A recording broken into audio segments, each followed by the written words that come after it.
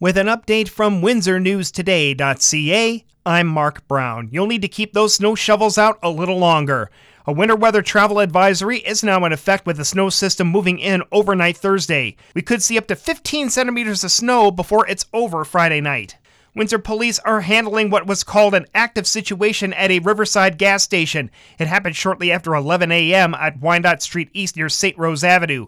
Police say no one has been hurt, but Major Crimes is investigating. People have been asked to avoid the area all day Thursday.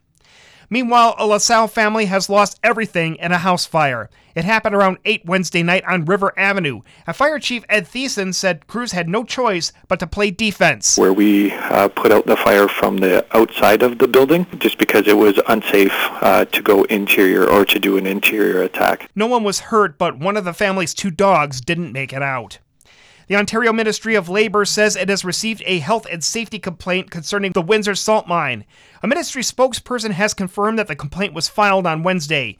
Windsor Salt is currently involved in a labor dispute involving 250 workers. There was no word on what prompted the complaint. Windsor City Council has formally agreed to temporarily assume control of the city's 9 business improvement associations.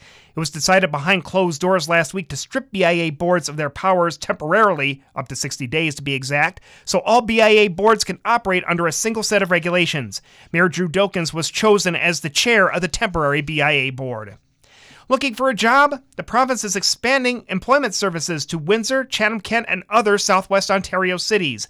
Labour Minister Monty McNaughton says the program offering job support is a big change from the past. Where in the past, governments would count how many people were going in the door, we're now counting people that leave Employment Ontario with a meaningful job. The City of Windsor and Workforce Windsor Essex are the system managers for Windsor, Chatham-Kent, and Sarnia. Some good news for Windsor Essex tourism.